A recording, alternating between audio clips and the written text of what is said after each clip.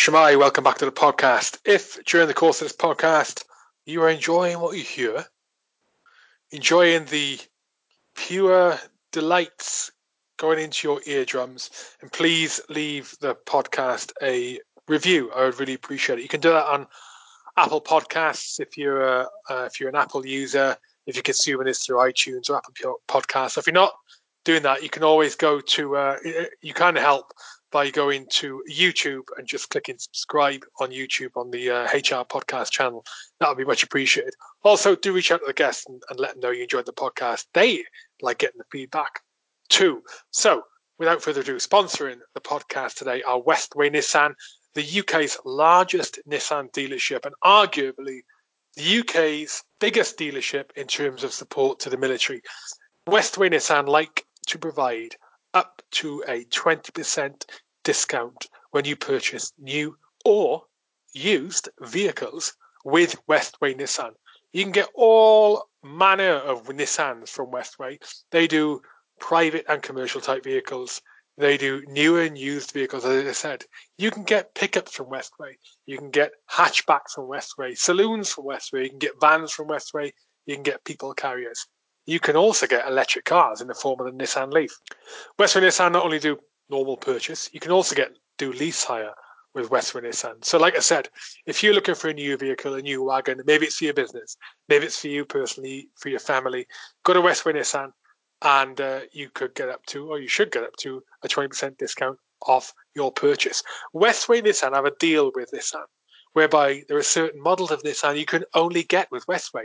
You can't get them with any other Nissan dealership because Nissan love Westway Nissan.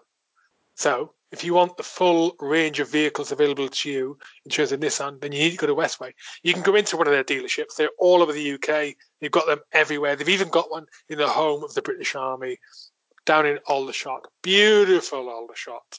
They've also got a website, funny enough. So if you can't get into the dealerships, you can go onto their website and take a look at their stock online, westwaynissan.co.uk. But I do recommend going to the dealerships. I've been at a few of the dealerships now when I go and see Tony. Tony Lewis is the managing director, and he is actually ex-military himself. He served with the British forces, which is where Westway's strong support for the military comes from. He also have a strong support for the NHS and all of the other key workers and key personnel doing things in the UK right now during the COVID-19 crisis.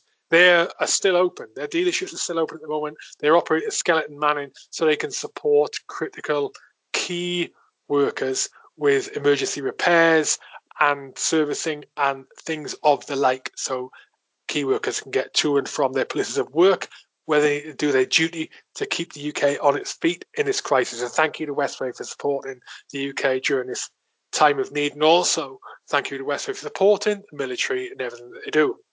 If you want to find out more about Westway Nissan, you can go to the website, like I mentioned, westwaynissan.co.uk. But you're much better off going into the dealership. And if you can't get the dealership, or if you can get the dealership, you should still follow them on social media. Find out what they're up to. Find out what deals they've got going on. They've always got deals going on. Sometimes they do offers on like MOTs. You get freebies if you take the car to them, get an MOT, all sorts of stuff. They love to give free shit away. It's not the best business model, but they do love to give free shit away. So who's going to argue? Go to Westway Nissan, maybe get some free shit. westwaynissan.co.uk, Westway Nissan on LinkedIn, Facebook, Instagram, and Twitter. Thank you, Tony, and thank you, everybody at Westway, not only for supporting the podcast, but for supporting the military and supporting the UK as a whole. Also sponsoring the podcast today are Rugby for Heroes, a not-for-profit organisation formed by keen rugby players, keen beer drinkers, based out of Old Leamingtonians RFC. Random noise. Rugby for Heroes were formed after and in the name of Private Joe Whittaker, who was sadly killed in Afghanistan serving with the Parachute Regiment. After Joe died in 2009, Rugby for Heroes was formed to carry on his legacy and raise money for military charities in order to support military charities, support serving personnel and ex-forces personnel in times of hardship. Since being formed, Rugby for Heroes has raised in excess of £100,000. Now, when you consider that they only hold 1 or 2 events a year, that is a staggering amount of money. The organisation is not huge. There are a handful of people behind Rugby for Heroes, so it is all the more impressive they have raised all that money. The effort and time that people at Rugby for Heroes put in to raise money for us, ex-serving personnel and serving personnel, is nothing short of amazing. So thank you to Rugby for Heroes. They have a bunch of events that are planned to take place this year, but because of COVID-19, all those dates are up in the air, so they're being pushed back. Hopefully, come August, those events will start again. Supper clubs, you can enjoy good scarf as part of fundraising and networking with some superb individuals, inspiring individuals, intelligent individuals, experienced individuals in all manners and walks of life, not just the military, but also Civic Street, where you can learn from, benefit from, and just get to know and listen to and be inspired. Also, festivals, beer and gin festivals, rugby matches. They do loads of stuff. So hopefully this year there'll be a bunch of events on. You need to keep a tab on Rugby for Heroes. You need to understand when their dates for the new events or the new dates for the events are going to be announced. And how you do that is through social media or on their website. On social media, they are at Rugby for Heroes. That's Rugby, 4 Heroes. Their website is rugbyforheroes.org. So give them a follow. If they post shit, give it a share, give it a like. They would very much appreciate it. And make sure you get yourself to at least one of the events. I try and get myself to every single event. I love the fact that Rugby for Heroes sponsored a podcast. I love the fact that I'm associated with that organisation because they're so valuable to me. Honest intent, an honest organisation who do amazing things, have done amazing things for me, have done amazing things for my colleagues and friends and other people who serve in the armed forces. They are a truly inspirational organisation. So get yourself to the event. I'll see you there. I'll buy you a pint. Just remind me. Oi, he said you'd buy me a pint if I went to the Rugby for Heroes event. So buy me a pint and I'll buy you a pint. I promise. Not a second one though, because I'll be skint. Because there were like hundreds of people turning up going, oh, you said buy me a pint to be a nightmare. And then my missus will kick off because we're skint as a collective. But I'll blame you. Anyway, waffling. Rugbyforheroes.org or at Rugby 4 Heroes on social media. Thank you. On to the podcast. My guest today is Ian Elliott. Ian Elliott first came onto my radar. Well, he sort of first came onto my radar indirectly when I was a kid or a teenager. So you may remember, or you may know, Animal. Animal, the lifestyle brand, Animal watches, Animal clothing, that sort of outdoor sports, iconic clothing brand. And first came to prominence in the late 90s with a Velcro watch strap. That was their first product in the 90s. It was, man, if you went around then, it took the world, it took the UK by fucking storm. And then they went on to be quite successful across the globe. So Ian Elliott first got to radar his name because he is one of the co-founders of Animal, right? And way back early 2019, a good friend of mine, David St. John Clare of the Aardvark Group, another sponsor of the podcast, David St. John Clare said to me, you should get Ian Elliott on the podcast. And because David is an absolute watch geek, and he came up in conversation. And so Ian Elliott came onto our radar. And a year and a half later, Ian Elliott has finally been on the podcast. Ian Elliott is the co-founder of Animal. He is also the co-founder of Elliott Brown Watches. I wear Elliott Brown watches. I got one on my wrist right now, actually. I love them. Very stylish watches, military-esque. But I'm very picky with watches. And this one has been on my wrist since I acquired it. And I'm very, very happy with it, which is unusual. The only other watch that stayed on my wrist since I acquired it was the one I got issued in the military. I had to give back when I left. All the ones since have broken. My Elliott Brown is going strong. Ian is a successful businessman, entrepreneur, an absolute dude, a keen outdoor sports enthusiast, surfer, a mountain biker, and everything. This podcast I really enjoyed. I learned a lot. Very business oriented, very commercial oriented. And if you're that way inclined, you will learn a lot too. Before the podcast, actually, I should also mention that Elliott Brown watches, they have put together their first T-shirt. Now, this T-shirt, all of the profits are going to NHS charities.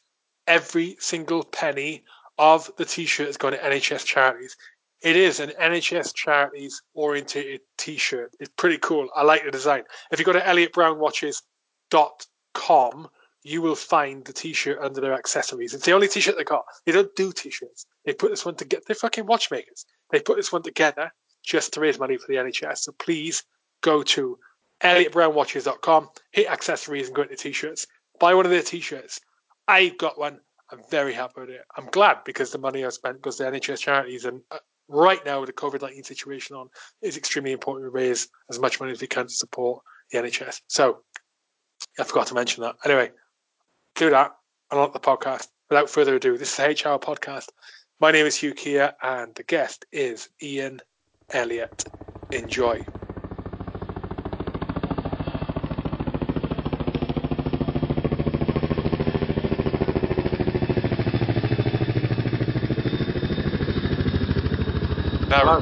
Now it's recording it. I hit record on Skype and then it gives a little stutter. So if I start talking straight away, it misses that bit off, which is exactly what I just did. Mate, it's a pleasure to have you on the podcast, buddy, and thank you for your time. It's a pleasure to be talking to you. How is Elliott Brown faring up in the current COVID-19 situation? I think surprisingly well. I feel very fortunate to have a business that's got a fairly large online capacity to trade.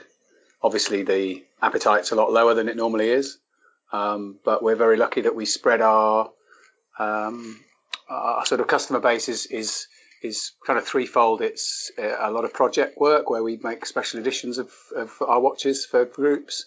Some of those are ticking along, or in the background all the time. So we're very lucky that we've got an income stream from that right now. Obviously, High Street is doing nothing at the moment, and feel for all of our stores. They're not having a good time of it out there. It's pretty tough, and hope that they all manage to come back. And when they do, we'll be as supportive as we can be. And then obviously we've got a direct to consumer side, which is ticking along. We have a skeleton crew going into the office so that there's only one person there at a time, and we can keep things like servicing and the odd order ticking along, but it is just ticking along. That's good.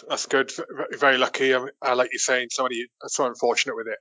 I did hear today, though. I'm sure I read it today, that some of the larger like takeaway chains are opening back up. I don't know where I read that. I didn't know if I saw that anywhere. As if the restrictions are being lifted a little bit. I'm not sure. I've not heard that. I mean, I know a lot of the local pubs and wholesalers around here are opening up their businesses for delivery or sort of, phone up and collect kind of stuff. So that's obviously allowed and encouraged because there's little human contact, but there's still travel involved. Yeah. Let's get back on track. Oh, let's get onto the track. We haven't been on it yet. When you were a child, Ian, did it ever occur to you that you were going to become part of some pretty big, pretty well-known predominantly watch brands when you were a kid? And going back from my memories of Animal, one of the things that sticks in my mind is the Velcro strap. So did you think as a kid, I'm going to be involved in some pretty innovative products? It's going to involve 1, watches, and 2, Velcro.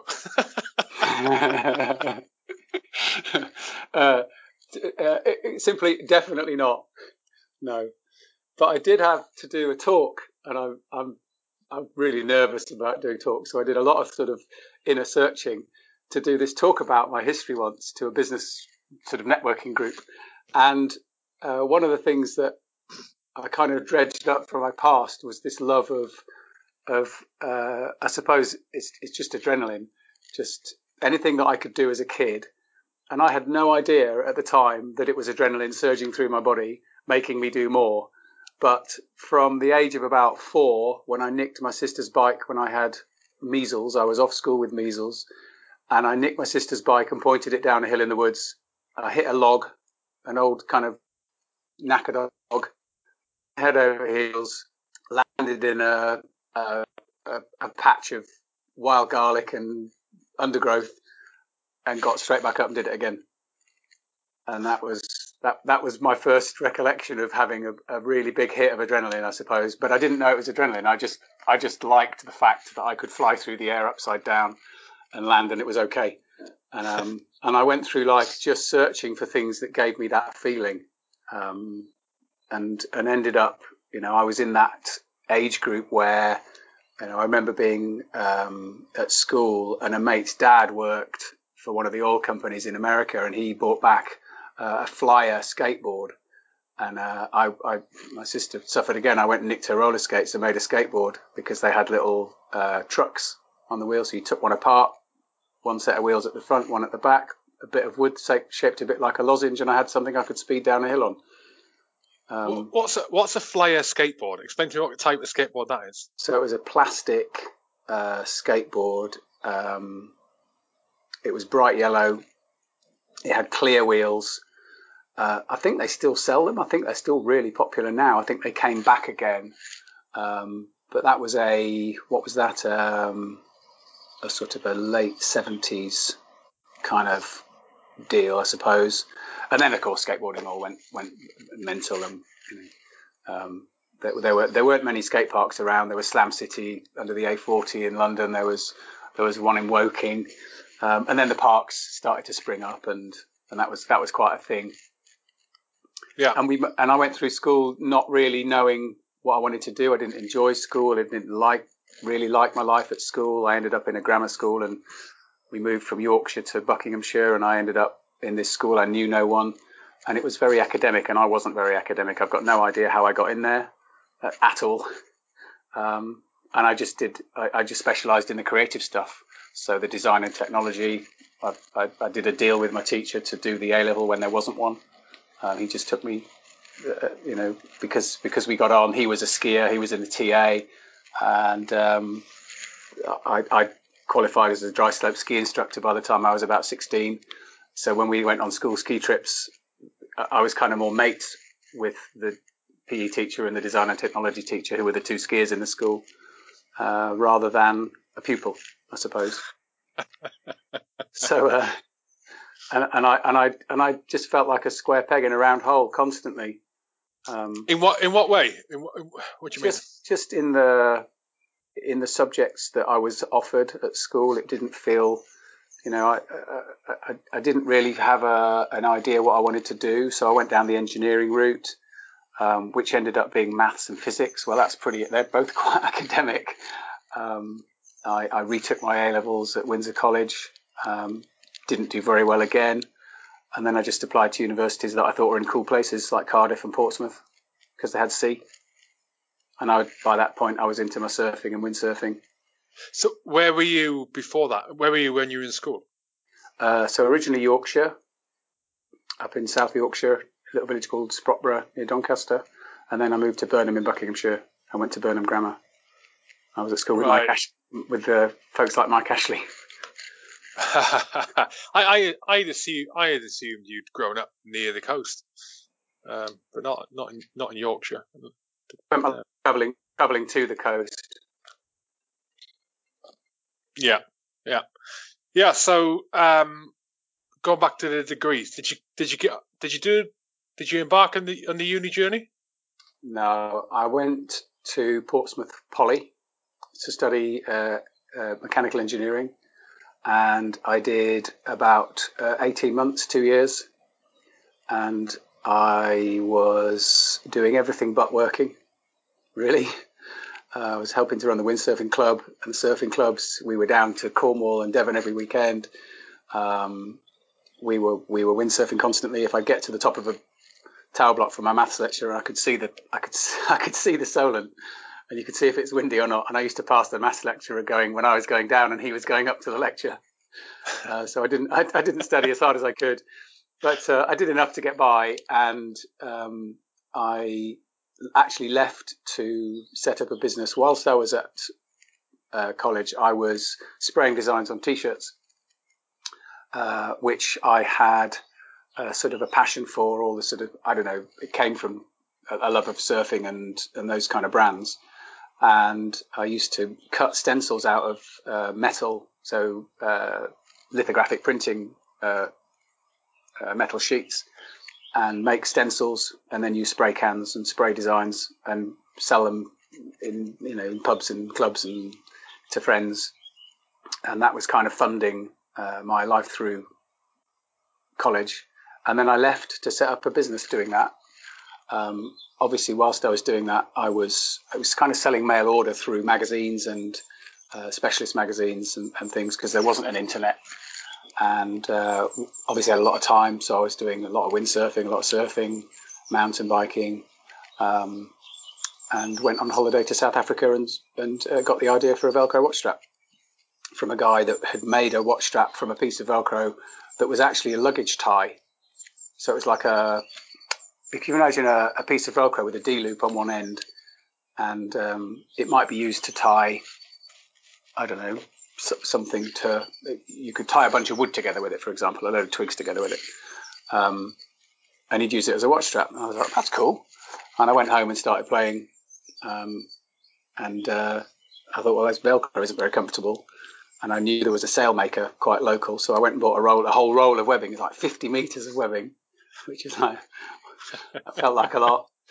And got to work on my mum's sewing machine, taught myself how to use it, made a strap, and then realised that it was unbreakable, it was infinitely adjustable, and it had all sorts of cool stuff.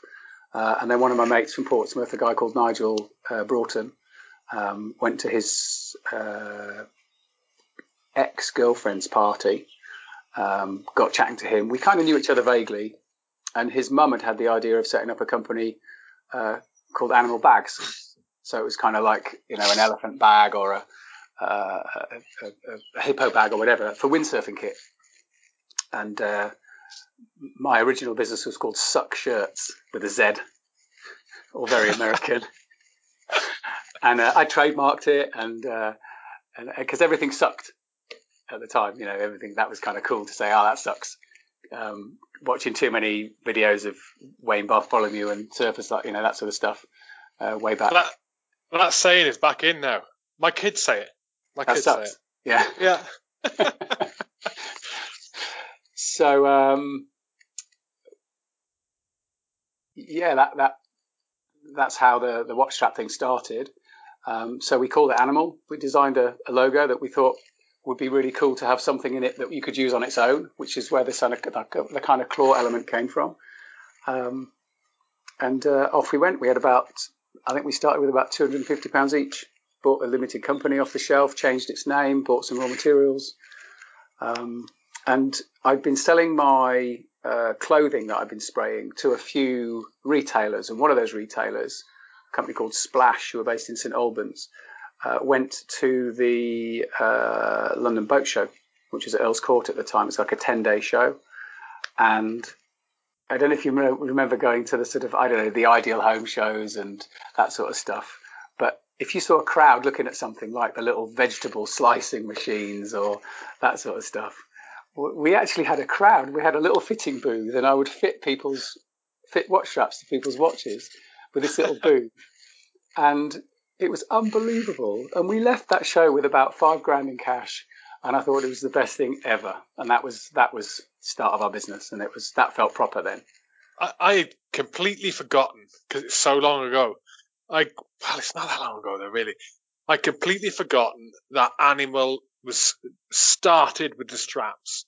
Because my memory of Animal, the brand, is Animal bags, Animal watches, Animal straps, and the clothing and all the other bits and pieces. I'd completely forgotten to start with the strap.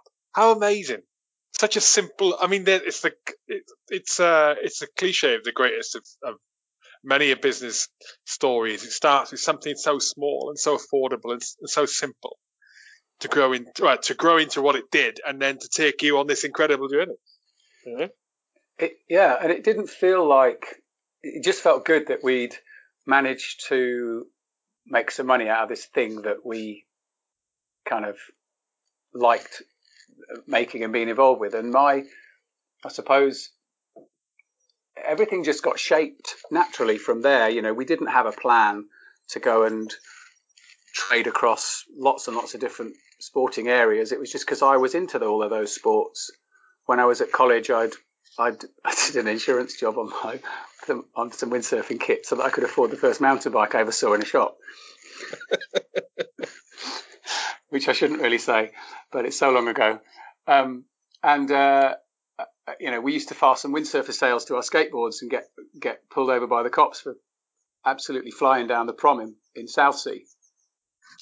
And we just went through life just enjoying one sport after another. And so this was a means of being able to do those things. I could keep doing those sports very quickly. I mean, I was traveling every weekend down to Dorset for mountain biking or windsurfing or surfing. It was the closest, way closer than going to sort of North Devon or Cornwall from where we were in Buckinghamshire. So it felt very natural about a year into running Animal in Buckinghamshire to move it down to Poole. Sorry, go on. And obviously Poole was and still is a mecca for sort of water sports and anything with two wheels, and it doesn't have any snow or anything like that, but there's plenty of hills. They might not be the biggest hills, but they're pretty good. The water sport's absolutely incredible. You've got places like Kimmeridge, which has got lovely natural waves. You've got all the lovely beaches, and you've got the enormous harbour with all of its different conditions, so you can pretty much get on the water and do anything anytime. So it just felt like the best place we could possibly base it. We were a little bit scared. We thought, well, are we going to survive being that far away from London? But as it turns out, yeah, you can. How did it grow from? So you had that day at the exhibition. You had the exhibition. You got the £5,000 in your pocket. And that was all around the watch strap, right? And I'm assuming then you built on the other sort of easy to produce, cheap to produce, easy to sell items like your clothing and your bags and that. Because I come from a clothing background, we always had a bit of Animal branded clothing. So we always had, we'd buy some Hanes beefy tees or Hanes sweatshirts or whatever, and we'd always have some Animal sort of branded clothing right from day one. But the main sell was a little display which started off as wire, and it just sold watch straps. And I would travel around. I had one of the very first mobile phones, like those big brick things, in a car. Nigel was holed up in a bedroom in near Bournemouth with his girlfriend, and he would do the sort of admin. And I would travel literally the length and breadth of the country, knocking on doors, and it could be a cycling shop or a surf shop or an outdoor shop or canoe shop or whatever it was, trying to sell them watch straps. And they go, "Oh, well, I'm not a jeweler. Why do I want to sell watch straps?" And I said, "Because they're for your audience." And I'd go back and back and back, and sometimes 4 or 5 times before they'd buy. And persistence pays, right? And being nice pays. But it didn't pay very well, as it turned out, because if I sold a pack of watch straps to a shop and I'd driven 100 miles to see the shop, I might make 50 quid if I was lucky. So I ended up taking on agencies. I used to sell, what else did we used to sell? Billabong, Reef, Thule roof racks, and we 1 or 2 other bits and bobs along the way. But so I was an agent as well, and that helped fund the trips. So it just made sense to carry these other things as an agent. So I'd carry bags of, Billabong clothing and Reef sandals and so on. And that helped. That helped to pay the expenses, which meant that we made more profit on the watch straps. And then as that started to get a bit bigger and better, we hired a bedroom above a surf shop. It was a windsurfing and mountain biking shop called Surf Tracks in Poole. And we hired a bedroom above there. And then we thought, well, we ended up with a lot of retailers selling watch straps. And then we developed more accessories. So we developed little retainers for sunglasses. And then we had some help from Billabong actually to make some wallets and some baseball caps. So we were an accessory company first and foremost, rather than a clothing company. And And then we got to the point where we had literally hundreds of retailers buying from us, because at the time there were hundreds of retailers up and down the country. At one point, I think we had about 1,200 retailers. But of course, each invoice was tiny. So, and there weren't accounting systems like Sage and things like that. They didn't exist. Computers were pretty new. Our first computers I think we had a BBC computer and an Olivetti 286. And we had to pay someone a ridiculous amount of money to get a program written for us that could administer and help us to print an invoice, send a statement, and because we knew very early on that was just too labour intensive to do manually. So we were always kind of, I guess, thinking ahead. We were always struggling for money because I don't know if you know what it's like in business, but if you make £100 profit and and you're turning over, say you're turning over £1,000 and you make £100 profit, and then you can sell enough to turn over £2,000, you've got to have enough money to buy the stock to sell £2,000 of the stuff, but you only made £100 profit, and out of that £100 profit, you've got to find everything else. So as you grow, you need to find more and more and more money, and we were doubling and tripling in turnover every year, and found that really hard. We were borrowing from the bank, and eventually Nigel's brother worked with a guy called Maurice Edgington, who was a fantastic aide to us, and he's a lovely guy. And he worked for he worked for Road Chef. I think he was the FD of Road Chef, the motorway service company, and he'd done some very innovative deals where he had got some employee share ownership schemes going before they really existed, and had kind of trodden some new ground. And he knew lots of banks, and he helped to hold our hand, and eventually became a small shareholder in the business. But that was always a tricky one, was financing the growth. Well, it's one of the ones I think, a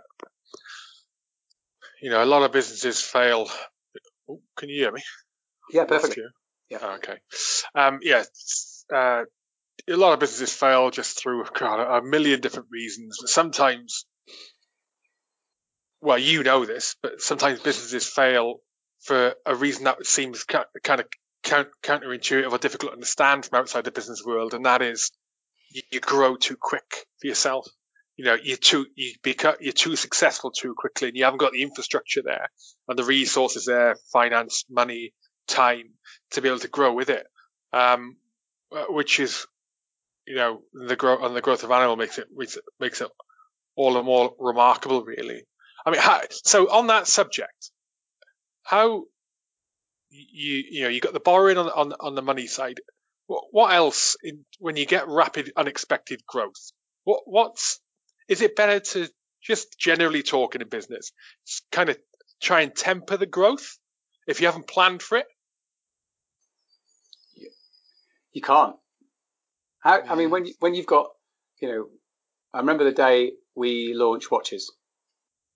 So it was 94, and we made some samples. I'd spent about 5 years trudging all of the watch shows all the way around the world, Basel, Hong Kong, and we found a manufacturer in Hong Kong who we knew from one of our sales agents, who was a big sailor, and a guy that owned a yacht that he sailed ran this watch company. So we went and chatted to him for a bit of advice, and he ended up going, do you know what? I really like you guys. I'll make your watches for you.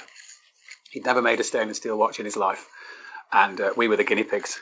So anyway, we made some samples. They were pretty cool, and we went and showed them to all of our retailers and secured orders for about 2.5 million quid of the watches.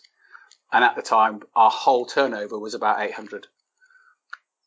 So the day we launched watches, we tripled our turnover. And why do you think the demand was so high straight away? Was it because the straps and the brand already had a reputation? I think we'd done a reasonable job with the brand. We were quite irreverent, I suppose, in how we behaved.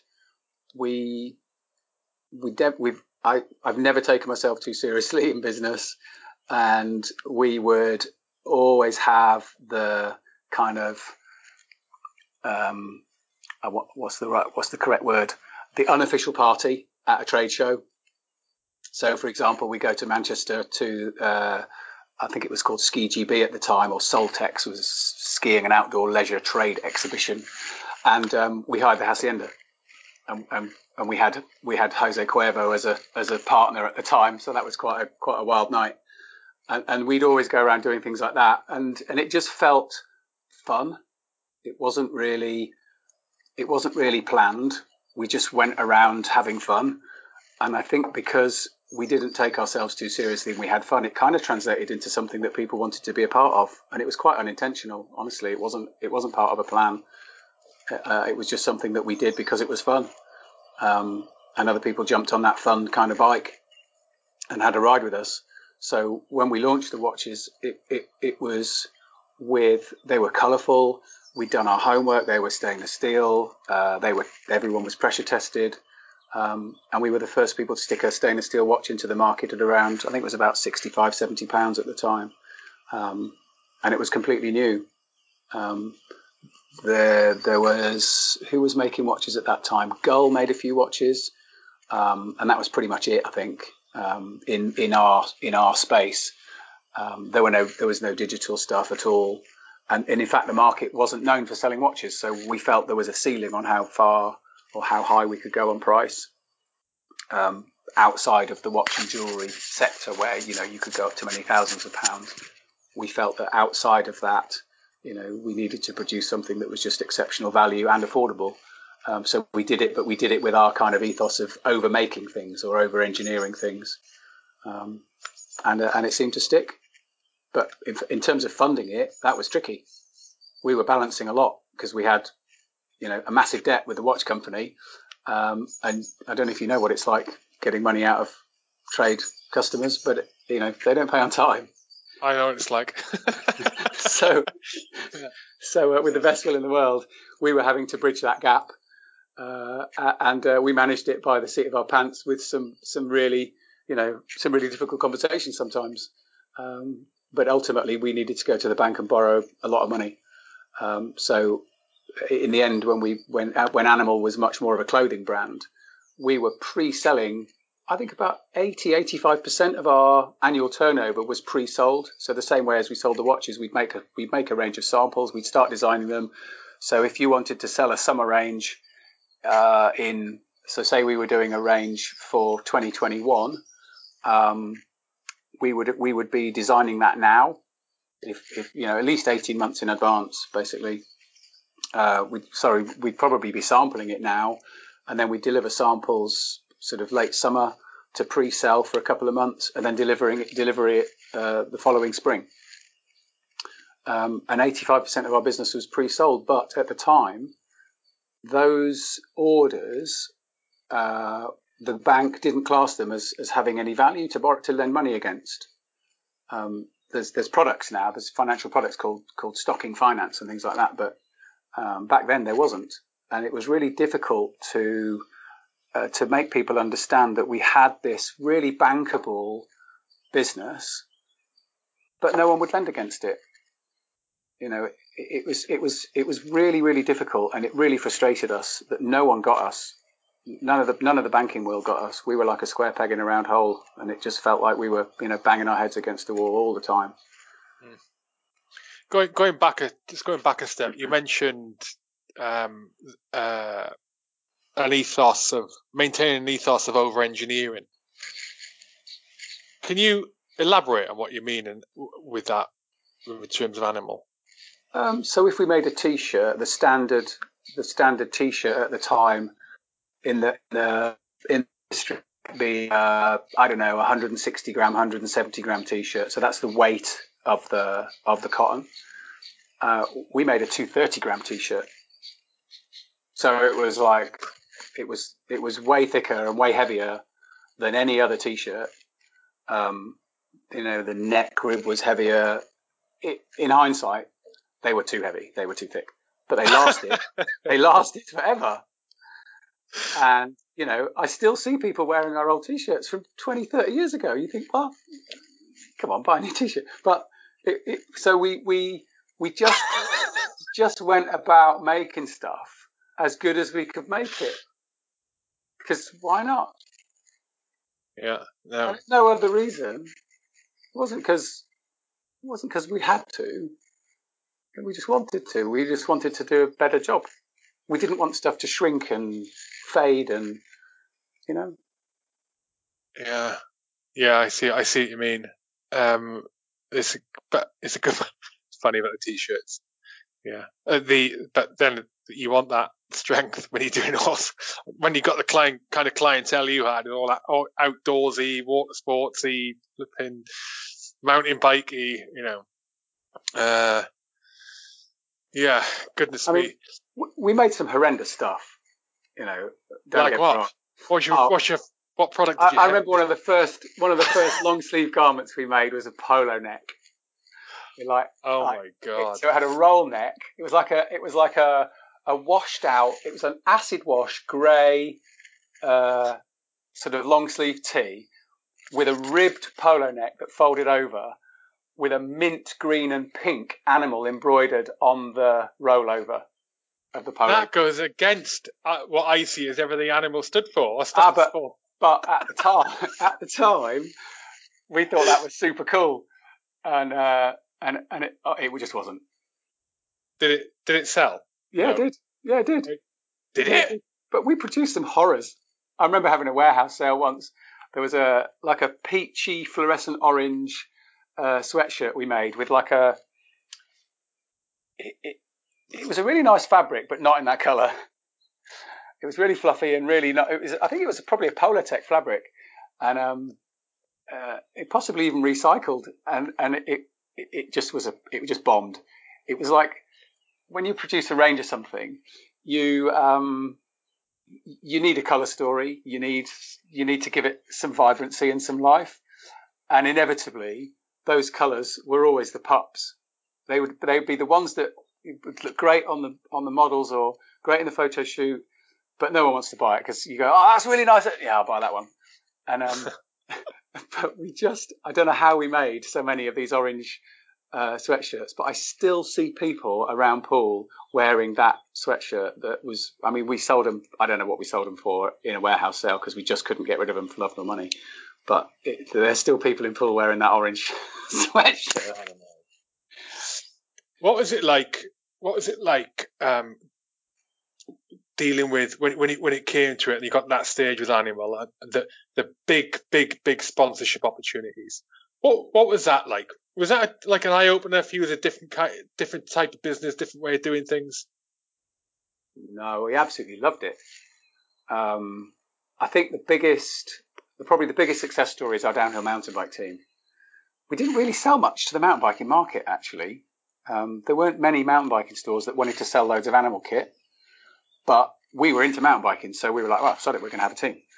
And when Animal was really young, we were one of the first sponsors of the very first National Point Series cross-country mountain bike racing.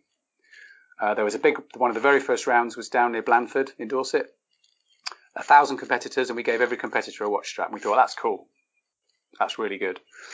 So we figured that those people were the best in their field.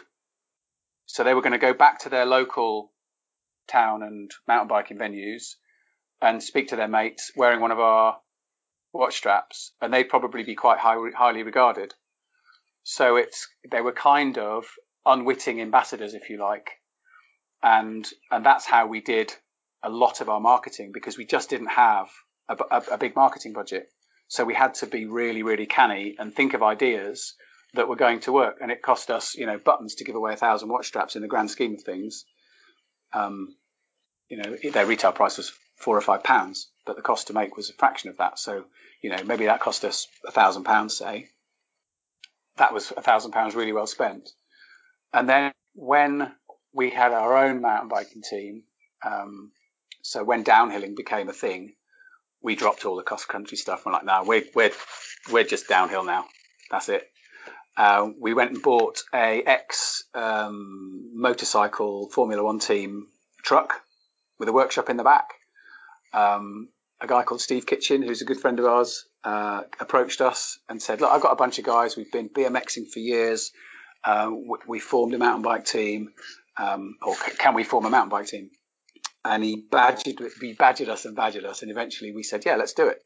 So we bought this truck, and I think it was at the Malverns, we had the truck right on the start finish line because we had the kind of biggest setup in the UK, and we'd approached, because we were making it into a real thing. We approached people like PlayStation and Cadbury's and Audi and Piaggio, and we got sponsorship from all of them. So they wanted part of our team. So we had Orange mountain bikes, we had Piaggio pit bikes, we had PlayStation consoles that we take and effectively act as part of their marketing team. So we had like a cordoned off area with PlayStations that people could play. The bus had like a deck on top and a ladder, so you could watch the race from the top. And obviously the team behaved themselves impeccably and didn't ever get drunk or do anything like that. And there was no internet back then either. Oh well, not quite. Not much. So we ended up making an income out of our mountain bike team because of all the money we got in from the other sponsors. And it was and it just flipped it all on its head. It was bonkers. It was really bonkers. But in other examples, we would typically have what we would call an exposure contract with an athlete or a sponsored rider. So a surfer might have. So an exposure contract would be when they appear in a magazine or on TV or on the internet or wherever it was, then there would be a sort of a rate card, and we would pay them. So that was almost like they were almost like our self-employed PR people. When you say rate card, would it be like judging how much exposure and time you got, and on what media? Yeah, quite roughly. You know, if it was an eighth of a page in a magazine, if it was a half a page, if it was a full page, if it was a double page spread, there'd be various rates. And then when we got to the point where the business was turning over quite a few million, we actually started having a budget and putting aside anywhere between sort of 10 and 14% of turnover as a budget. We were looking at what various businesses were doing. TAG, I remember at the time, TAG Heuer, the watch company, they used to put 20% of turnover into marketing. Well, I've read, because they made so much profit on the old Formula One watch and that sort of stuff. And people Red Bull, similarly. But you've got to have a lot of profit to do that. Well, do you from the outset? Because I've read recently, just sort of in reading up on business and stuff like that you should be looking at 30% of your revenue being your marketing budget. 30. Wow. I'm trying to think why. But is that staff and everything? Is that the whole marketing subject? So is that all the staff that are running your marketing department and their expenses and whatever budget you spend on, on buying exposure, for want of a different word? You're putting a logo on someone's back or giving someone some product or paying for an advert or a campaign or whatever it is. That's a really high percentage. Yeah, it seemed high to me, but I don't know. I thought, well, if you're starting out and you've got a product with a pretty pretty wide margin, then maybe you could achieve 30% from the start with the right product, with the right just with the right business model, and it's about cash. It's about cash. You'd have to have there are really different media these days, or mediums. You can go onto a Kickstarter or a platform like that, and you can pre-fund your idea now. That didn't exist then. Our audience was trade. So whatever we sold, we would wait 30, 60, 90 days to see any money back. But we had to buy fabrics 18 months before we sold anything. So your available cash really determines what you can do in terms of your marketing and everything else. And it's only when you start making some profit. So when our growth slowed down a little bit and we were able to retain our profit, that's when we had a marketing budget. And we felt that was super high at the time. But maybe it wasn't. Who knows? But yeah, in terms of sponsorship, your question about how did we go about that and how did it feel? I remember calling Audi and going, hey, we've got this mountain bike team. Do you want to give us a car? And they said yes. And I was like, shit, I just called Audi and they gave us a car. That's mad. It felt unbelievable. It didn't feel real. We didn't think of ourselves as having this great big successful thing ever. We were just doing our thing, and people seemed to like it. And so when people said yes, and we could do some stuff, it was a fantastic. It just felt like the best feeling in the world. How did it? So I want to come on Elliot Brown at the time. What did that journey toward the end of the animal journey look like? And then what was your next phase after that? So animal, we spent about 5 years in America. I mentioned before the sales agent who was a sailor. He went to live. He met a girl who was a news reporter, and they lived in Atlanta. So he said, "Can I take Animal, and I'll go and sell it from Atlanta?" We were like, "Yeah, why not?" And he did okay. And then we set up an office in his basement. And Nigel, my partner, and Andy, our sales director, moved over and lived in Atlanta.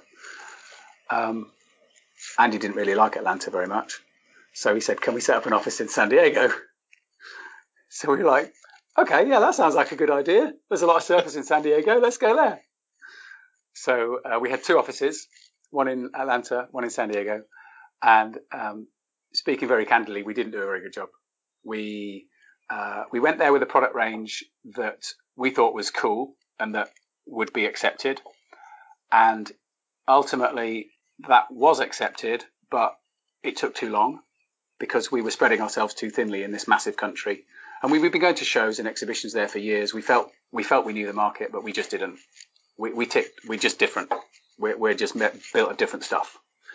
And in hindsight, we should have employed Americans to run it for us there, but we didn't. We put Brits in, and plucky Brits thought we knew what we were doing, and we spent a lot of money with those 2 offices, trying, reinventing ourselves, making product that we thought was right for the American market, but it wasn't right for anywhere else, and it wasn't really right for the American market either. When actually our first product, if we just stuck with it for longer, would have probably been a great success.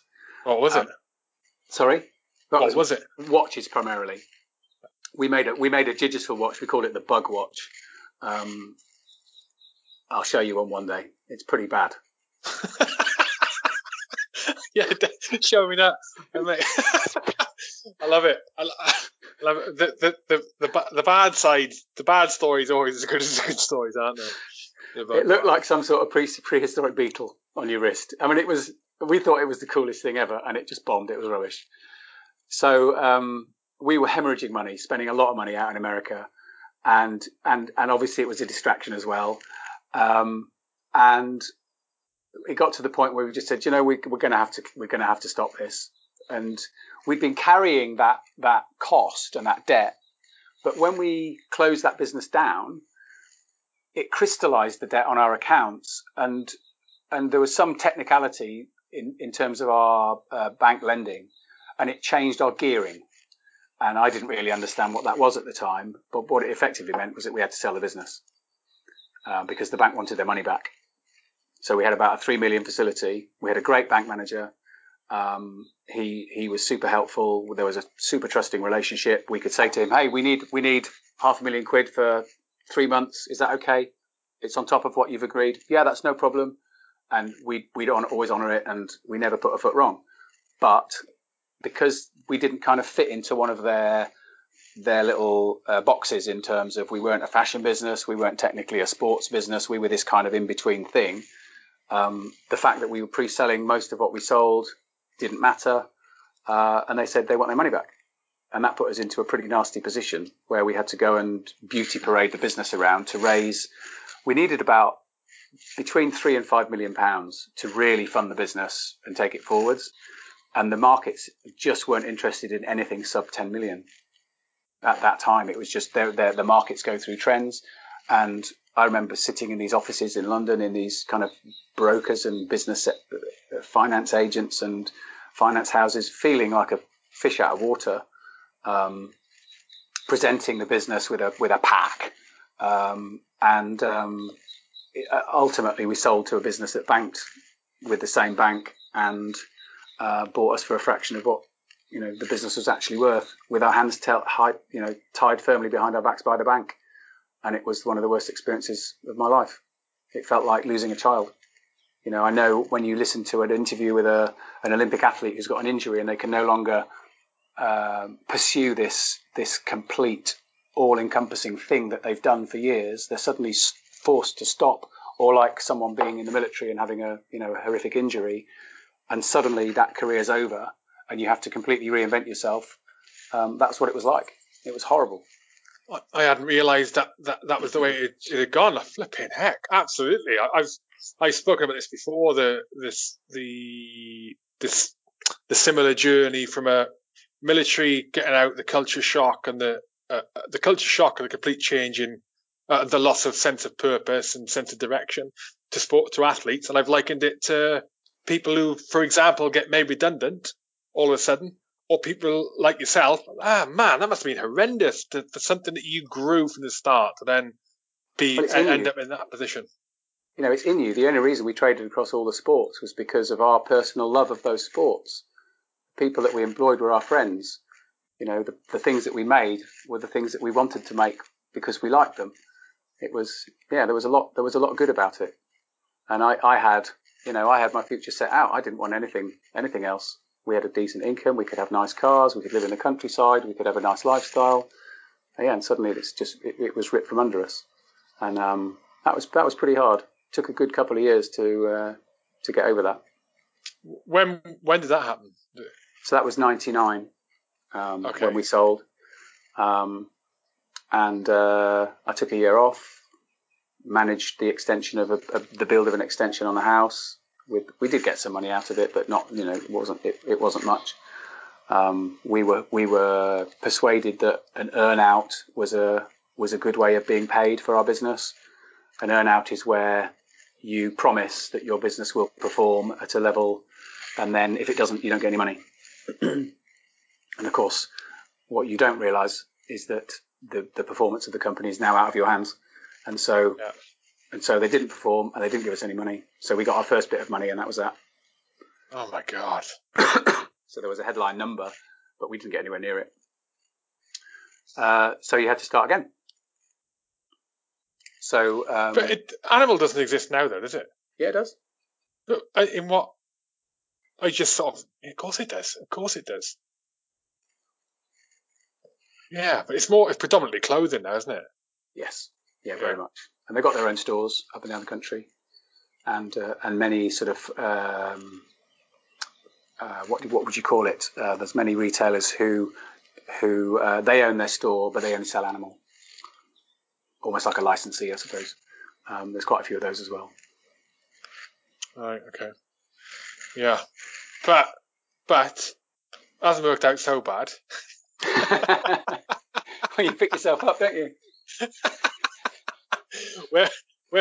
Where are you now, Elliot Brown, mate? How did you decide to focus on watchmaking? So very quickly, when we came out of Animal, I got involved with the motor racing business for a bit just because I like driving and driving fast. That didn't work out. And then I set up a design agency with a girl called Bella, and we called it Salad. And Salad Creative is still going. It's a very successful agency. Bella's doing a cracking job with it. It's on the quay in Poole. So I figured that all of those skills that I'd used in the days of Animal, were they transferable? And I wanted to kind of prove to myself that they were, and try and advise other businesses on marketing strategy, design, copywriting, all those sort of things that we used to do ourselves. So we set Salad up to be this kind of full service agency.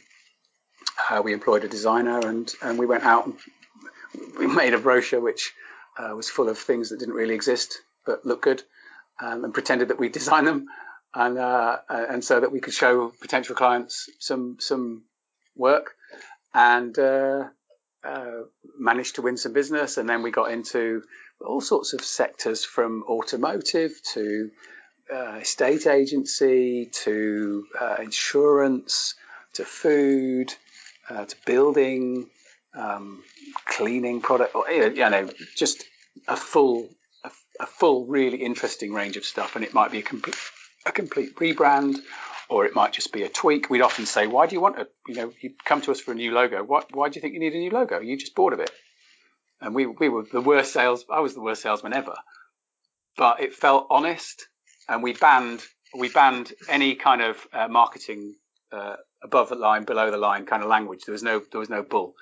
Anybody that talked bull was like, no, you're out. And that determined our clients, and we did pretty well. But I felt like a hamster in a wheel. And whilst we were doing that, I did that for about 10 years. Nice office overlooking the water on the quay, good reputation.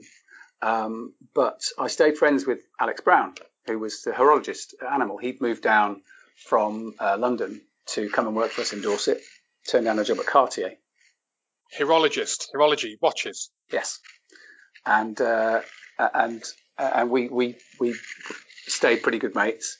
And I'd go to Alex with some watches that needed a battery change from time to time, and we stayed quite good mates. And we were chatting one day, and we said, "Hey, with all our skills, why don't we make some watches?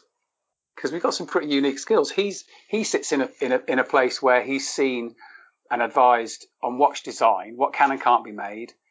He's overseen production, and then he's run the whole sort of after-sales servicing department. So we've seen the whole thing, and that's really rare in the watch world. You only get to see a bit of it normally. So he has a more rounded set of experience than I think anybody I've ever met. And I've got very complementary skills, on the kind of marketing, sales, brand creation kind of side of things. And our initial idea was, let's make a watch that's about £2,000 or £3,000. That'd be great. And then we thought, maybe you need quite a big budget to make that into a thing that people are going to want to buy at that sort of money. So we kind of went full circle and ended up just going, do you know what? Let's just make the best damn watches we can make. Let's put all of that unique knowledge into something. We'll make the best thing we can possibly make, and then see if people want to come and buy it. So we spent about 2.5 years working nights. So Alex would come over to the design studio. I'd persuade Andy, our head of design, to stay on quite often, and we'd sit with him, and then we'd start working through literally every single facet of the business. So from the brand and the logo, through to the first watches and product ranges, to the typography and the kind of brand guidelines, and then we put together a proposal. And I didn't know. I felt quite unconfident, I suppose. I didn't know whether my history at Animal and latterly at Salad would mean anything if I went out to a potential investor and said, "Hey, do you want to invest in us?" And thankfully, it did. So we went and raised some money, some working capital, and we opened the doors to Elliott Brown in March 13. Awesome. Mate, when you're designing a watch, right? I only sort of, the precision and the mechanical engineering behind them, I think, is completely underappreciated. Certainly has been by me up until recently. Where on earth do you start when you're designing a watch from scratch? I mean, the physical watch. Where do you start with designing it? Do you just start from the outside and work in, or what? A bit of both. So we're not a movement manufacturer, right? So we buy really good quality movements from Switzerland or from Japan, and that's like the engine that goes inside. So what we're effectively doing is we're making a really rugged waterproof box for that engine to sit in. Right. So our skill comes in how can we make this box more rugged, more attractive, longer lasting, easier to use than anything else. And that's where our skills from Animal really pay, because we'd spent, I don't know how many years making and developing watches that were going to get absolutely hammered. But we were limited on how much we could sell them for. Like that original watch we put into the marketplace at £65-70. Still outside of the watch and jewellery market, there's a limit to how much you can sell a watch for. And so we'd managed to do all that stuff at a really low price. Well, now we didn't have a price restriction on us because we were planning to go to the watch and jewellery market. So we were like, well, we can just do anything. So we started going to town on things like, well, if you had a gap between the movement and the case, instead of filling it with a bit of plastic that looks like an Airfix kit, let's make a shock absorber. Where you've got this side of the case and you normally have a little crown that screws down onto a little rubber donut like an O-ring, and that's your seal for the crown, why don't we build a couple more into the case and give it a triple seal so that it always works? Doesn't matter whether the crown's in the in or out position. Instead of using these flimsy little spring bars that are a bit like a toilet roll holder, it's really thin metal, and if the strap gets a big pull, they just break instantly. Let's use something solid. Let's screw it in. It was just really simple stuff. That glass that you put over the top of it, instead of making it a millimetre thick, let's make it 3 millimetres thick. And then so you kind of start with this specification of everything you need, and then design around that. So you're designing around the movement and around this set of parameters, I suppose, that we set ourselves, and everything just kind of built up from there. And we created a mood board, shapes, surfaces, and our watches aren't designed with any kind of market research of any type. We just make stuff that we want to wear ourselves and hope that it's good enough for everybody else to want as well. They're nice watches, mate. Why haven't other watch manufacturers in the past, taken that approach that you're taking to it? Because they don't have our background. Okay. They don't have our background at all, do they? They don't have that. I mean, we're outdoor enthusiasts at our hearts. We're not classic Swiss watchmakers at our hearts. So we're kind of we're more like our customer, I think, if that makes sense. But we've got this really, really unique set of knowledge and skill that's been built up over many years that we can. So for us, what we do isn't difficult, but for someone else to do it, it'll be really hard because they don't have that experience. And I think that's the thing. That's the difference.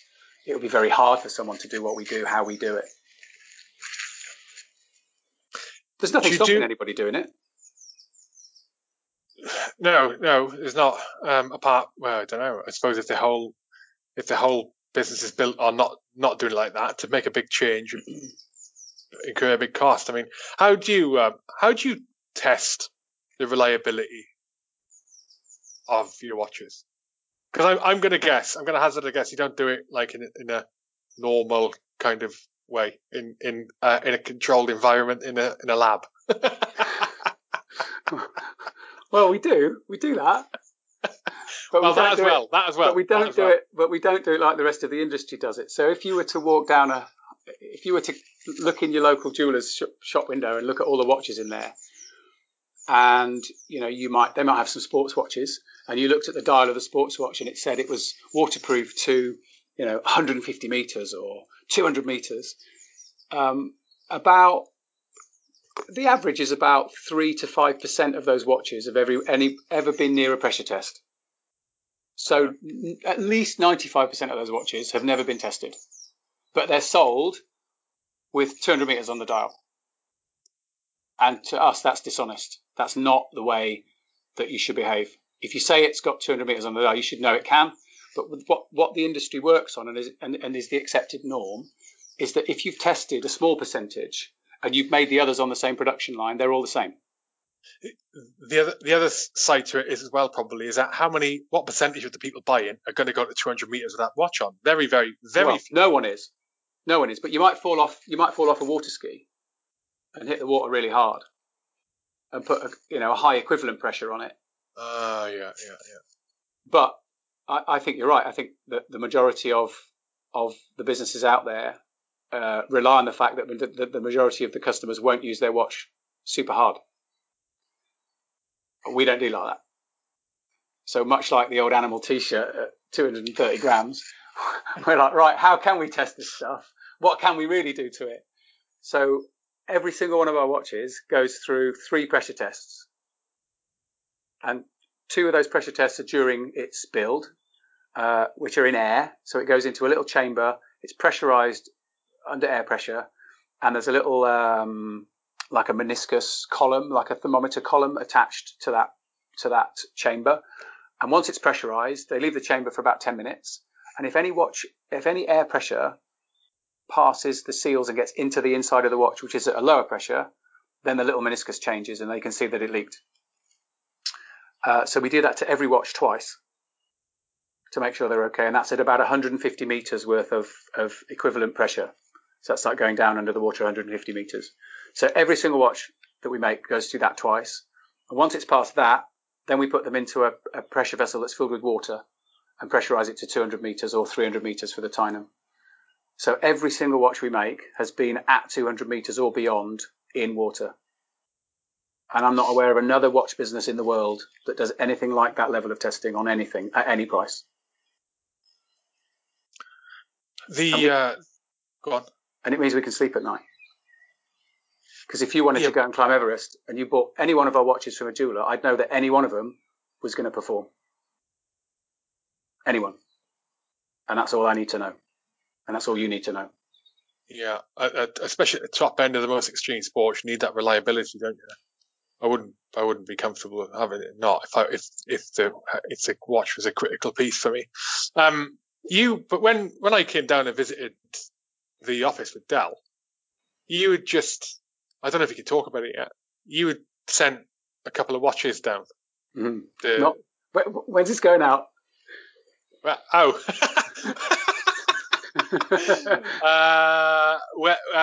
long a delay do you need if we're going to talk about it? End of May. Oh God, no. Let's because we haven't got any of those watches that did that thing at the moment. So we were waiting till they'd come back. Anyway, we could still talk about it, though. Yeah, all right. So we do lots of other testing, right?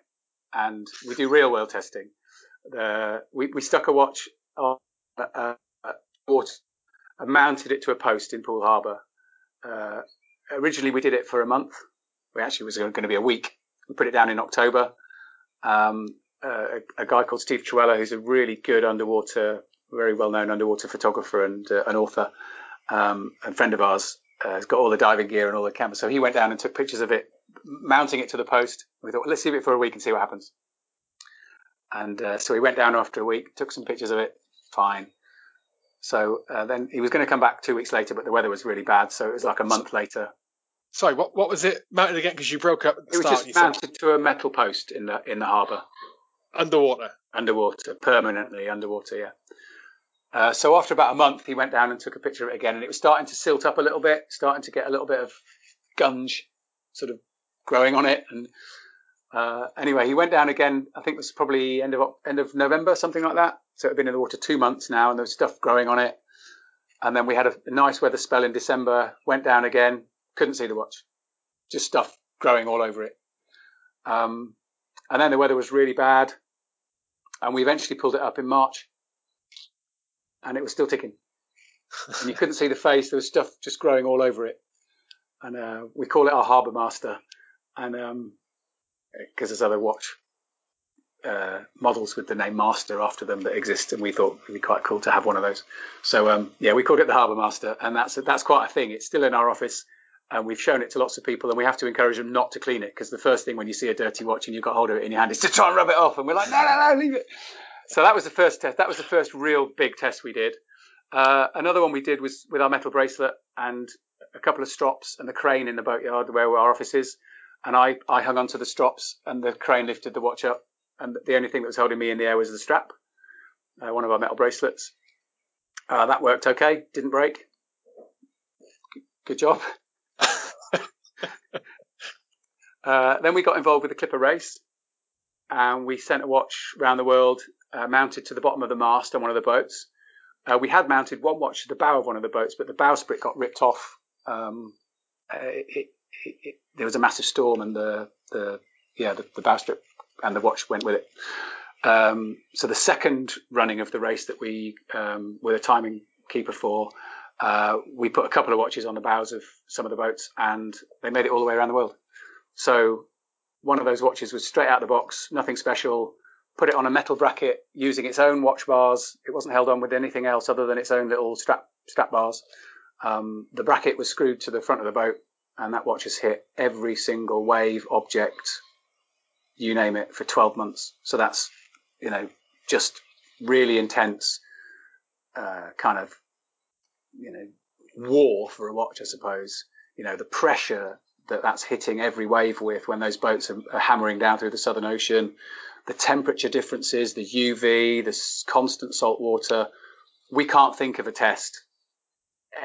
We still can't think of a test that's tougher than that for a watch ever. And more than one came back working. So that was quite cool. And then the recent test was sending one down really, really, really, really deep to see at what point it would fail. And reaching 1,921 meters still ticking for a £500 watch is pretty damn cool in our book. That's a proper test. So that's nearly a mile and a quarter, under the ocean. 2,800 psi. Unbelievable. We still can't get our heads around that. And the only thing that failed was the glass. The seals are still intact. So at that point, at that depth, the seals failed. No. Sorry, the seals were intact, but what failed? At 1,921 meters, it was still ticking perfectly, and then it went down lower.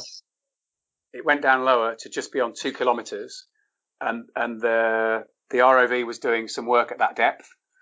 And when it got to that depth, the hands stopped moving, and we think it was because the glass was just bowing under the pressure and touching the hands, and then the glass shattered because of the pressure.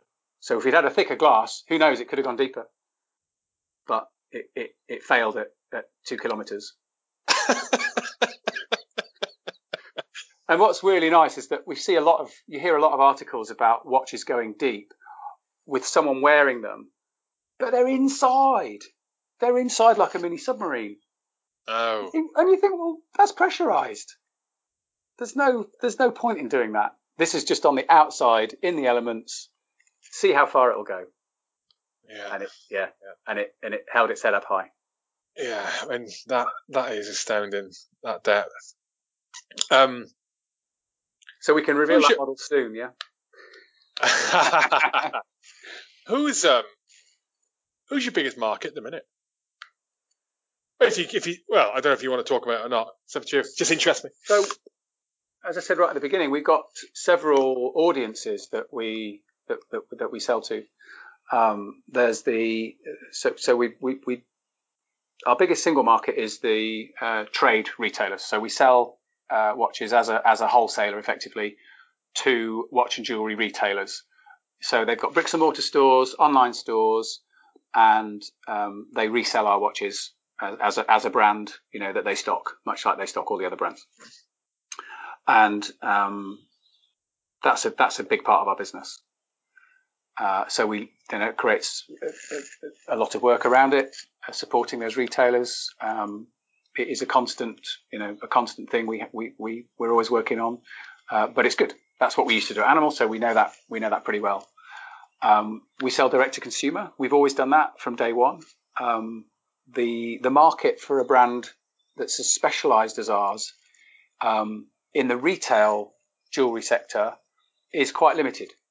So unlike a fashion brand that could just sell to every retail jeweller, we can only sell to retail jewellers who want to tell our story, because we are specifically this kind of go-to outdoor rugged watch. We're not a fashion watch. And we're not as cheap as some of the fashion watches either, because of all the tech and all the work we do and the testing and so on. So it's a more considered purchase. So the market for that's a little bit more rarefied than some of the other brands out there. So to support us as a business, to give us the sort of gravitas that we need the marketing budget that we talked about, and so on. We do sell direct to consumer, but we try really hard not to compete with our retailers. So we don't ever do any SEO on our site. It's really there as a brochure site. And obviously our job is to create really interesting stories and content that people want to hear about because it's interesting. So we naturally have aligned ourselves with people that are kind of like us, I suppose. You know, they're out there doing their thing, be it summiting Everest or rowing an ocean or doing some, you know, doing a really extreme run or walk or cycle or whatever it might be. You know, there's some absolutely incredible people out there. And we get to know them as friends and find out what they need. They might be really chuffed that they get to wear one of our watches for nothing. No money changes hands. We're not very commercial in that way. So when we had Animal, we had, for example, we sponsored Sonny Garcia, who was the number 2 and sometimes number 1 surfer in the world. And I think we gave him something like $80,000 to wear one of our watch straps and watches and put a sticker on his board. And when I turned up at the Triple Crown of Surfing in Hawaii that we also sponsored, to go and meet him and to see him compete, he wasn't even wearing a watch and he didn't have a sticker on his board. So paying people for us is it's not real. You see advertising campaigns all the time with, I don't know, John Travolta advertising a watch and he's got some big shades on and a helmet and he's just jumped out of a jet. Or I don't want to belittle anybody in particular, but I just think that the way that some brands market themselves is almost helping to accelerate the sort of commercialism and the consumerism. And we're kind of anti that. We want to make stuff that lasts for years. We're kind of anti-fashion. You know, we don't follow any trends with what we do, almost deliberately, because it's not real. Do you know what I mean? We're not a fashion brand at all. Fashion's the antithesis of what we do. We want to make stuff that you can put on and it'll last literally for years and years, and we can keep repairing it and putting it right for you, and then it's got a story, and then it becomes a thing, and that's what we're about. So that's one of the reasons we don't pay ambassadors. We might sometimes, if someone's going on, I don't know, a super crazy mission, we might give them some expenses to help them get there. But it's definitely not like the kind of exposure contract that we used to do at Animal. It's definitely not that. Yeah, I think so. I thought a lot about with the podcast is concerned, and when I've sort of started venturing into the sponsorship, the whole sponsorship thing, completely new to me, and I've always thought in a similar way to really what someone representing your brand should feel. Really, they should be. I mean, I'm talking about watches here and functional things, right? Because for other things it's not the same, but functional stuff, they should be wearing it because they want to wear it. They've got a need. There's a need there, a genuine want, as over and above that, you know, any payment or anything else. That's what I think. Otherwise, because so I think anyway, because otherwise it's for me it's like a false representation. So my sponsors in the podcast, I've been offered sponsorship with other companies in addition, which I've turned down because I don't know them. It's not that they're bad, but I don't know them. I can't genuinely, at the start of the podcast, when I do my plugs, go talk about X, Y, or Z company because I don't know them. For me, I'm telling lies then. It's the same with an ambassador who's going to wear something just because they're going to get paid some money out of it. It's sort of not the greatest ambassadors you want. Well, it's really interesting, right? Because on the one hand, if we were to pay, I don't know, say I was mates with Bear Grylls, and we were to give him a stack of cash to wear our watches and use him in an advertising campaign, I'm sure we could be commercially successful with that. But I also know, everybody would know, that we're paying him to wear our watch. So is he wearing our watch because he wants to and it's cool? Or where is he wearing our watch because we're paying him? And that's the tricky bit. And I think when you realise that someone's been paid to wear a product and it's just placement, then it loses its cachet. The flip side of that is if you make something good enough that people want to wear it because it's a tool, like a tool watch, it's a thing that's going to help be this reliable thing, might help save their life one day, then that's different. So we do that. We make stuff that's so durable, so reliable. We've tested it to an nth of its life to know that it's good enough before we sell it. Then that's what we do.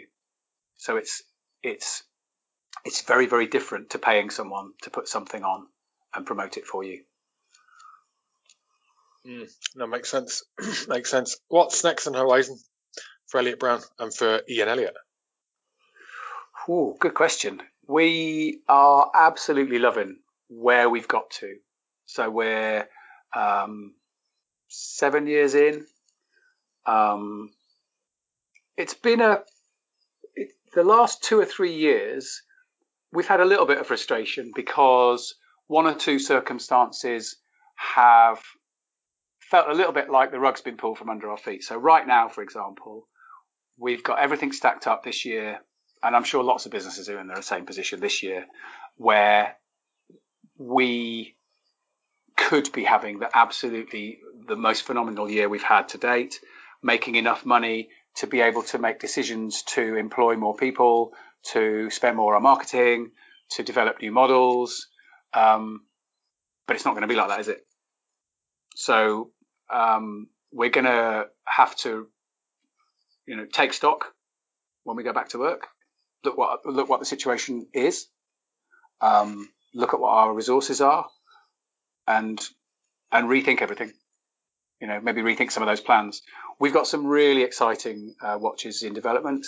We're constantly coming up with new ideas. We must infuriate a lot of people with all the ideas we come up with. I can't talk about some of them,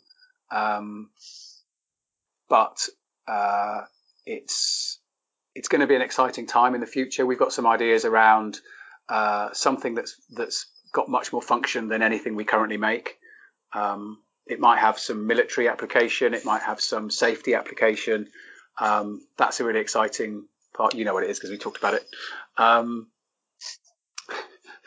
And then we're doing things like we're just launching a new webbing strap.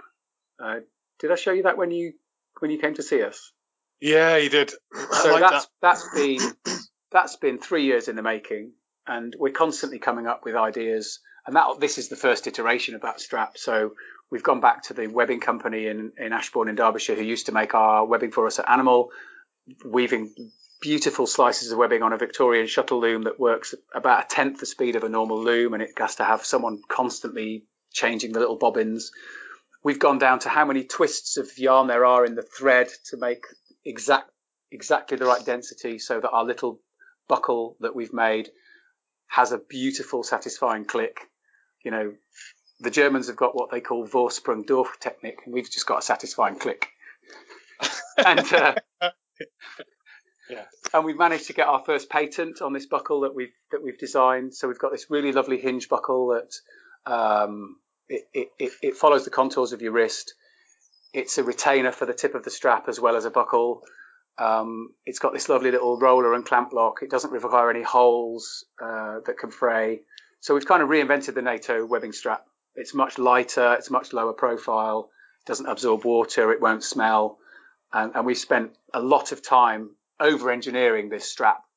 And we're just literally launching it at the moment whilst we're all in lockdown, because we figured, hey, you might be, a watch might be a bit too far of a reach, but a really cool webbing strap probably isn't. So please tell me that you are at some point going to do a heritage Velcro strap. I would buy that in a click of my fingers, mate. Buy that in an instant. So that Velcro strap was quite a thing, right? I mean, we were a million of them a year, and that's why this new strap's come about, because that is my heritage. That is what started my first proper business, and it was a hell of a ride. And I've always wanted to develop something that was more sophisticated, longer lasting, didn't smell. You could still make them colourful, just much cooler. So we'll send you one of these new webbing straps, and then tell me if you want a new Velcro one, because I think you'll like it.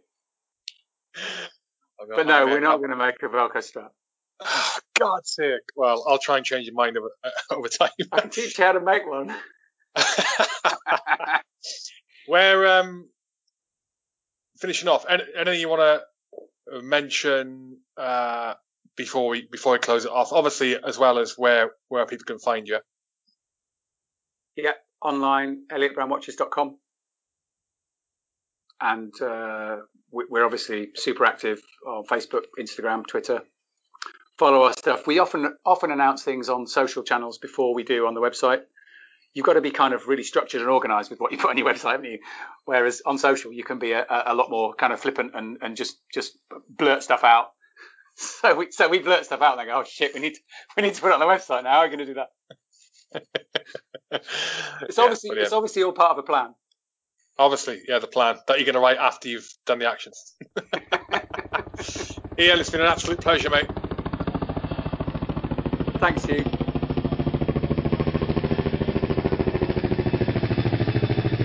That is it. Thank you for supporting the podcast. Don't forget, go to ElliotBrownWatches.com, hit accessories, go into t-shirts. There's only one t-shirt in there, and it's to raise money for NHS charities. Pick one up. They're pretty cool. I like them. Outdoor orientated in design, and all of the profit, not some of it, not a percentage, all of the profit is going to NHS charities. Please go and grab them from Elliot Brown. Also, thank you for sponsoring the podcast, Rugby for Heroes. You need to keep the tab on rugbyforheroes.org, rugbyforheroes.org for the new dates coming out for their events lined up this year. Supper clubs, beer and gin festivals, rugby matches. Get along to them. I'll buy you a pint if you rock up and you tell me, oi, you said if I turn up, you will buy me a pint. I go to almost all of the events. In fact, I'll rephrase that. I have been to every single one of the events so far. Come and meet me. I'll buy you a pint. Come and support veterans via Rugby for Heroes. I'll see you there. Also, thank you to Westway Nissan, not only for supporting military folk, both serving and ex-military, through your up to 20% discount off purchases of new and used vehicles from Westway Nissan, but also for supporting key workers in this time of need, the COVID-19 crisis. Westway Nissan are doing a huge amount for key workers right now, operating a skeleton man to keep critical work that needs doing for their vehicles to keep them able to travel about. That's what they're doing. It's costing them money. They're doing it nonetheless to support the UK and the NHS and other key workers now. So thank you to Westway Nissan, westwaynissan.co.uk. That is it. Thank you for listening. Leave a review on Apple Podcasts or iTunes, or subscribe to us on YouTube. And I'll catch you next time. And until the next time, out.